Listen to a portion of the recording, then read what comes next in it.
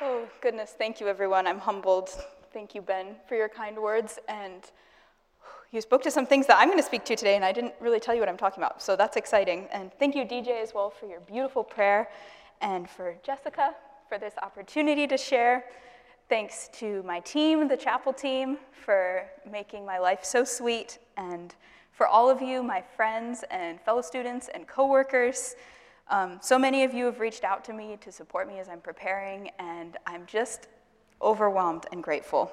So thank you. Much of what I'm able to share today is only possible because of the love that God has shown me through each one of you and through Asbury as my community and my home. So thank you so much. Will you pray with me? Lord, may the words of my mouth and the meditations of all of our hearts be pleasing in your sight, our rock and our Redeemer. Amen. Well, I'm going to be sharing today both from Psalm 131 and also a little bit from how God has been at work in my own life. So some of this message will be a little bit of a testimony. I chose this psalm for today because of how it became a part of my life this semester, and so I'll be sharing that story with you today. 2 notes: I will be sharing a little bit about the outpouring, and I know that there's a wide variety of experiences with what happened in our town this semester, represented even in this room. This is just my experience, and I thank you for listening to that with me. Also, a second note, shout out to all of my fellow criers. I know that there are some of you out there, and you'll hear me share a few times in today's message about a time that I cried. I just want to say that that is a way that the Holy Spirit reminds me of his presence or reveals his presence to me. And so that's part of what the significance of that is in some of these stories. And also, I just believe that a good, healthy cry is good for you sometimes. So that's a part of our story today, too. Well, I encountered Psalm 131 in a fresh way this semester, and it sustained me through many highs and lows. One morning, early during the outpouring, I was eating breakfast and texting a friend about a conversation that we'd had earlier, discussing our experiences at the outpouring, reflecting, and thinking about how we'd been grateful to reflect together. As we were texting, as I was eating my cereal, I was listening to a Spotify worship playlist, and a song came on that I'd never heard before. As I listened to the lyrics of the song, I suddenly and inexplicably began to cry. I realized immediately this was Psalm 131. I recognized it from having read it recently. I scrambled to find it in my Bible and read through it quickly. It's only 3 verses. There was the familiar phrase that had led me to tears: "Things too wonderful for me." I felt overwhelmed. In contemplating the outpouring, I knew in my spirit in that moment that I was contemplating something too wonderful for me. What was God doing in my life and in the lives of the people around me? It all felt like too much to understand. And yet in that moment, I felt the deep comfort of God, encouraging me to just rest in his presence. As Ben referenced, that very evening, we would open our campus here at Asbury Chapel for the outpouring, and my role would switch from just experiencing to being the coordinator of worship here for Estes. Rest was not always the posture that I would be able to take during the outpouring, but it was where I wanted to always fall back into resting in the presence of Christ. That morning, as I cried at my kitchen table over my cereal, I could imagine, as the psalmist says, holding a baby on my chest. And I could imagine being gently held by God. This was the call to be in the presence of God and to trust him in all things that has sustained me this semester. Well, the heading on Psalm 131 is a psalm of ascent. It's part of the collection of psalms immediately following Psalm 119 that are for pilgrims that are making their way up to Jerusalem. Many of them are shorter just like Psalm 131, those 3 verses. It's attributed to David. I love putting the psalm in perspective of how it could have been read by a pilgrim. Jerusalem, as I'm sure you know, is on a hill with the Temple Mount elevated and visible from far away. Imagine with me for a moment that you are down in the valley looking up to Jerusalem. You're a pilgrim. You've probably journeyed from far away by foot, and you're eager to arrive and worship. Maybe you're carrying a child with you. Commentary writer Leslie Allen suggests in relation to Psalm 131 the image of a woman with a baby in a sling and a toddler on her shoulders, making a pilgrimage to Jerusalem. There's exhaustion, but there's anticipation, and there's joy, all mingled together. As you're journeying, you recite, "Lord, my heart is not proud. My eyes are not lifted up too high," as the more literal rendering of that verse would be. Isn't it funny? Looking up at the temple and all of its majesty and all of the works of Yahweh that it represents, and yet saying, "Lord, my eyes are not lifted up too high. I don't concern myself with great matters or things too wonderful for me." Psalm 131 invites us into a posture of humility before the awesomeness of the Lord. In order to better understand this posture, let's turn to another verse. This is Job 42, verse 3. Here, Job uses the same word as the psalmist to describe the things of God that he has so freely and passionately spoken about throughout the entire book of Job. God has responded in the whirlwind of power to Job. And here Job has his final say back to the Lord. "Surely I spoke of things too wonderful for me to know." He adds, "My ears had heard of you, but now my eyes have seen you." To contemplate the things of God is far above Job, but now he has seen the presence of God. It's overwhelming, to say the least. Job's response is to repent in sackcloth and ashes. It's clear from both Job and our psalm that in the midst of contemplating the things of God, we are to avoid pride. The entire wisdom literature of the Hebrew Bible attests that pride is something that Yahweh despises. But perhaps the pride that the psalm discusses is not just a matter of contemplating things in one's mind. After all, commentator John Goldingay suggests that Psalm 131's concern myself, or contemplate, has a connotation of going about and doing, implying that the psalmist is not avoiding thinking about the things of God altogether, but rather is not attempting to take on those things as their own task. This is an extremely important point. How many times have I sought control from God over my own life? When have I thought that my plan was better than his? The posture of humility that both Job's response to God's self-revelation and the psalmist's response in considering climbing up to the temple prompt us to is to repent of the times that we thought we could control God for our own means and purposes. When I contemplate the great things that God has done, do I try to wield them for my own sake? And then secondly, what is my posture when I contemplate what God has not done yet? We're certainly taught throughout Scripture that it's appropriate to cry out to God and complain on behalf of the situations we may find ourselves in. This is the entire lament tradition.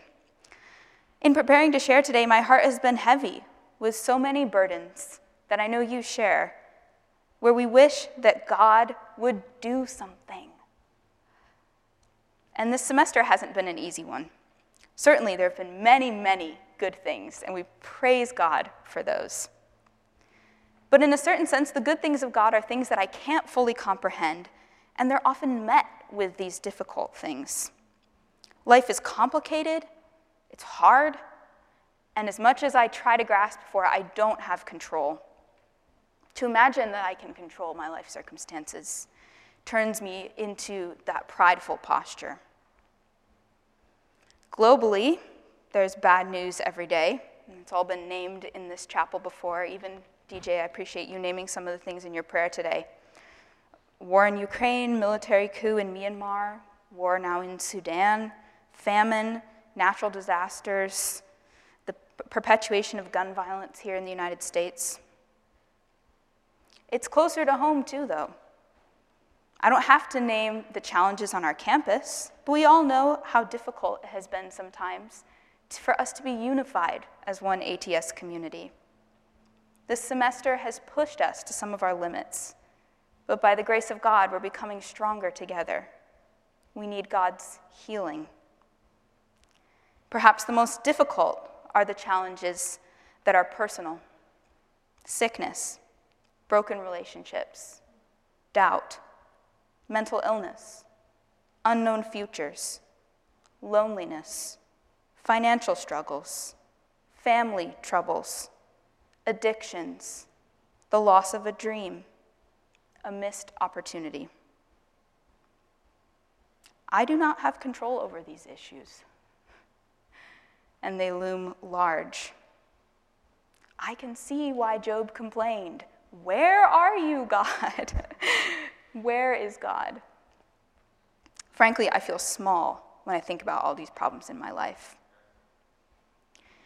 And yet my tendency in that is to lift up my eyes too high and to make my heart proud. Well, I can't control God, but maybe there's something I can do to fix it all. Perhaps there's some great thing that I can bring some resolution to. Our pride gets in the way when we try to see the bigger picture of who God is, using our own limited vision. Certainly, hear me on this, certainly, we must partner with God in building his kingdom. This is the clear call of Scripture. I don't want to neglect that. And even here among us in our community, I want to press us to not neglect the important work of kingdom things and advocacy for kingdom things. And yet in that, there will always be a time that I come to the end of myself. I can't always cope. I sit at my desk, and I can't send an email without encouragement from the Lord. The last page of the paper feels impossible to go from my head through my fingers onto the screen. Getting up early again feels too painful. I don't know if I can do it. And I've had to learn the hard way that I can't change people's hearts. I'm limited. So what is the good news for me? What is the good news for you? My heart is not proud, Yahweh. My eyes are not haughty. I do not concern myself with great matters or things too wonderful for me. Like some of you, and perhaps unlike some of you, I didn't have what I would maybe call an altar moment during the outpouring. In my most exhausted and end of myself moment during those 2 weeks, I went outside one evening after having been in Hughes for most of that day and joined the people milling about by the outdoor screens, not feeling ready to walk home yet. Of course, I couldn't drive home, I had to walk home, but as I was standing outside, I don't know what, maybe waiting for something to happen, waiting for the feeling that I should walk home, the band in Hughes started playing the worship song, Christ Be Magnified. And there's a line in the chorus, Christ be magnified from the altar of my life. Something about that made me cry. I started weeping, and I knelt right there in the mud, and I was wearing my white sneakers, so this was significant.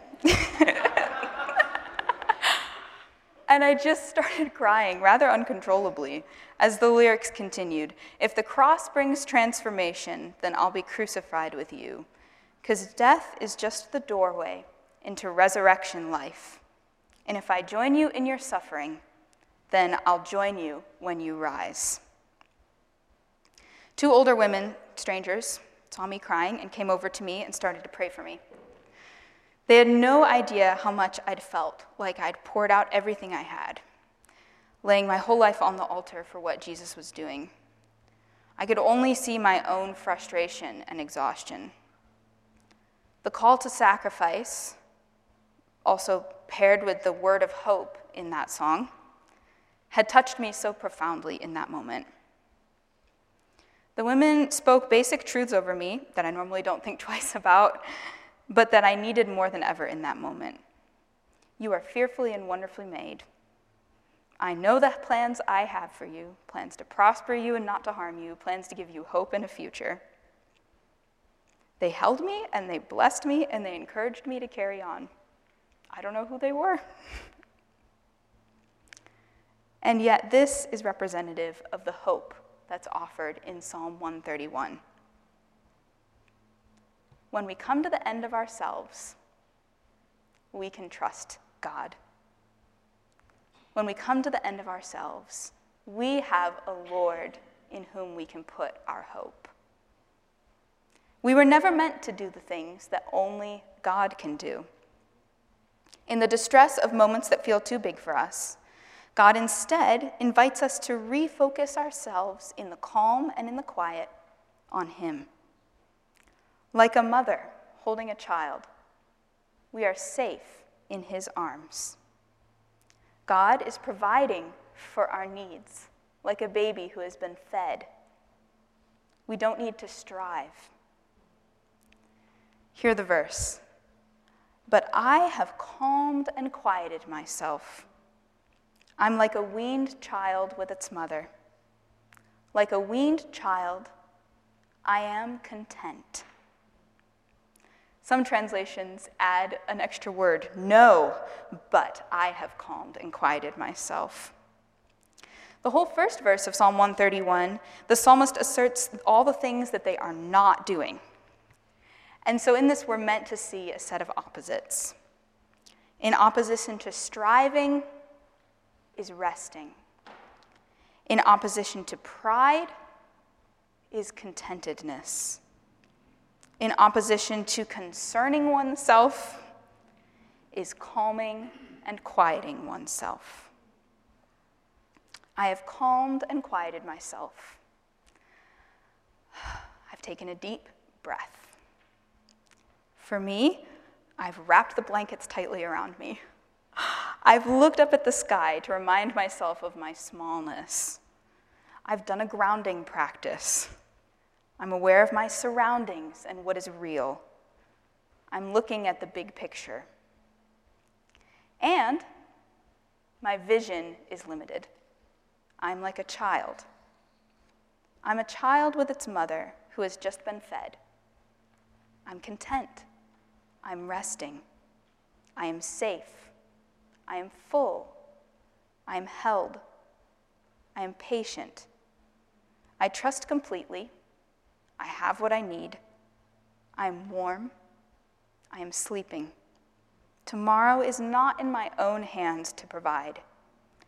Things that I do not understand are happening, but I know who is holding me. My soul is content within me. I am satisfied with what the Lord has given me, and I trust Him to do the work that the future holds. These actions that we take, calming ourselves, quieting ourselves, are reflexive, right? We're doing it to ourselves. We do them. But it's purely as a result of the actions that God has already taken toward us. This is our response for the love that God has given us. When I'm quiet, only through the power of the Holy Spirit, I can sense God's hand on my life, like a mother's care for her child. The image of God as mother in this passage may resonate with you or not, but hopefully you can imagine this sense of comfort and provision. Friends, the good news of the gospel is that we don't have to produce things to be loved. We don't have to do great things for the Lord. All our hope is found in Christ. We will never be enough. Christ is already fully enough. And then, the work that Christ has already done frees us from the need to strive and the need to grasp when things are bigger than we understand. And it equips us to take on the challenges of the things that are too big for us to understand, things too wonderful for us, in his strength and in his provision. Verse 3 adds meaning to this. It's a call to the entire community of Israel. Israel, put your hope in Yahweh from now until forever from now. Wait for the Lord. Waiting for the Lord. Like the call to avoid pride, a call found throughout wisdom literature, and really throughout all of Scripture. Verse 3 is the place where Psalm 131 has sustained me continually throughout this semester. I don't know if you resonate with this, but I want so desperately to have the answers for today. All those things I mentioned earlier that I want to have control over. Do I really have to wait for God to act? What can I do? There's a curious parable of Jesus in Mark 4 that helps me to think about the act of waiting. Let me read it for you. It's Mark 4, 26 through 29. Jesus also said, "This is what the kingdom of God is like. A man scatters seed on the ground.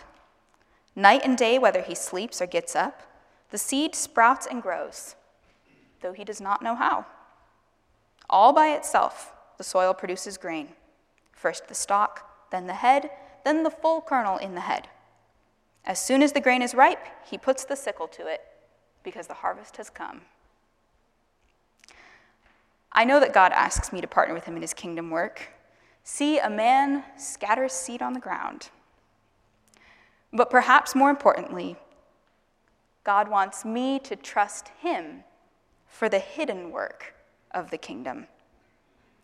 To trust that he cares more about the coming of his kingdom than I ever could.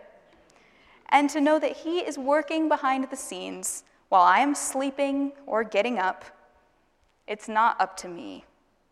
God makes the seeds grow in a way that is beyond my understanding. I am a child who needs to be fed by God and who can't understand or control the world around me.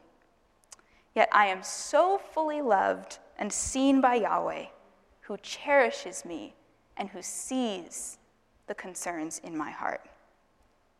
In some ways, this parable is a helpful call against Pelagianism. God is doing the work behind the scenes. Wait on him. Don't think that you can do it for yourself. In fact, the presence of God is enough. For Job, seeing God revealed to him that he had contemplated things too wonderful for him. But he could also see that God was more sovereign and more good than he had realized. What we have to offer the Lord is enough. He loves us for who we are, not for what we produce, and he holds us like an infant. Dr. V.V. Thomas shared with us in Daily Eucharist yesterday, and I was so encouraged by his word on the feeding of the 5,000, reminding us that God takes the little that we have and blesses it. N.T. Wright says of this parable in Mark 4 that it can function as a warning against looking down on small beginnings. 2 or 3 people meeting to pray and plan. That today may herald the start of some great new initiative that God has in mind. Waiting on the Lord means living like God is real and believing that he is at work around us. Too often I look inward at myself, see my inability to save myself or others, and am filled with fear. When I wait for Yahweh, I rest in the promise that Christ is accomplishing his purposes in the world. The mere presence of God is enough, and he is with us. In fact, Colossians 1:27 encourages us, "To the Lord's people, God has chosen to make known among the Gentiles the glorious riches of this mystery, which is Christ in you, the hope of glory." Christ at work in us here. When things don't make sense, do we believe that to be true? In their commentary on the Psalms in the Wesleyan tradition, Thompson, Ross, and Varghese remind us that Christian hope is for life that is beyond this earthly life. And it is always centered on Christ and on the work of God in Christ Jesus, as 1 Timothy 1:1 says, "He is therefore called our hope." Friends, the same power that raised Jesus from the dead lives in us. I can take the next faithful step, knowing that when I come to the end of myself, I can trust in God. Let God do the heavy lifting. We can trust that he both cares for us and has the power to act on our behalf. In a complicated world where we don't always understand, perhaps we never fully understand why the kingdom is not yet here, we are called in hope to live as kingdom people with kingdom vision. Hope for the kingdom today and for the final kingdom. This calls for an expanded imagination, for a radical waiting, a radical hopefulness rooted in the person of Christ and worked out in the response of us, the community of the church. Friends, will we risk slowing down and calming and quieting ourselves so that we can be fed and nurtured by the God who has always provided for us? Rather than some sort of altar moment during the outpouring, I think one of the main things that I received from the Lord through everything that happened was an expanded vision and an awakened imagination as to what God can do, and in fact is doing in the world. How much was God doing during the outpouring that I'll never know? Most of it. I feel like the evangelist at the end of John. Many more things could be said about Jesus, so many that it could fill all the books in the world. But these have been written that you may believe. I don't even remember everything that I experienced in those 2 weeks, much less how 50,000 or however many people encountered God individually. But I'm hopeful that the things that I do remember are what the Holy Spirit has laid upon my heart to recall, and that will help me to believe that God is moving even when I can't see it. In some ways, it would have been easy for pride to take over when we consider that God did something wonderful in our eyes, and that he did it here at Asbury. And we got to be a part of it and see firsthand what God was doing. And this psalm, throughout the outpouring and today, remains a challenge for me to not let my eyes raise too high or my heart become too proud. I couldn't and can't understand all that God is doing. I couldn't and can't control it. And that is an incredible gift. To let God be God and let us be us. I am called to respond and to worship and to rest in God's abundant presence. All of it is something too wonderful for me. God moving in a way that I myself had prayed for here with you, but could have never anticipated. More than we asked for or imagined. the seed of my prayer, and of so many of your prayers, had been given everything that it was needed to grow, completely beyond our control and without our knowledge, but in God's great mercy, to create a bountiful, bountiful harvest.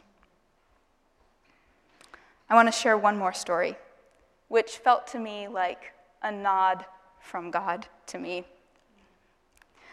On a different day during the outpouring, I was standing right here in Estes by the side door, and a man came up to me holding his Bible, and he shared how excited he was to be here and explained that he had been here during the 1970s revival, and we started talking. At one point, he opened up his Bible and pulled out a note card that he had situated in the front and said he wanted to pray the text of the scripture written on it over me. Friends, it was Psalm 131. Before I could say anything, he read it out loud to me, just the 3 verses. I was so surprised.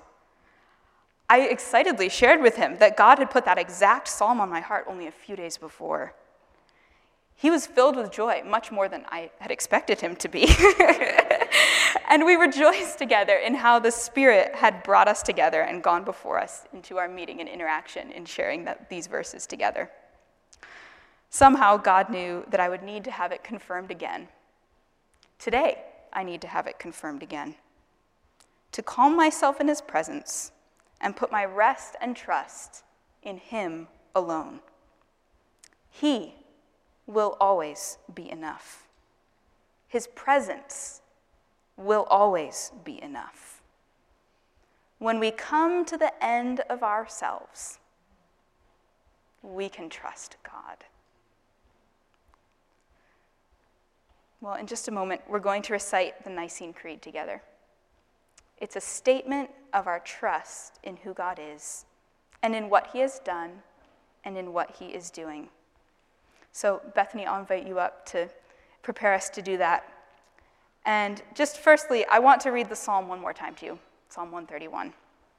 And I hope that you'll receive it today as a blessing. My heart is not proud, Lord. My eyes are not haughty. I do not concern myself with great matters or with things too wonderful for me. But I have calmed and quieted myself. I am like a weaned child with its mother. Like a weaned child, I am content. Israel, Asbury, friends, put your hope in the Lord, both now and forevermore. Amen.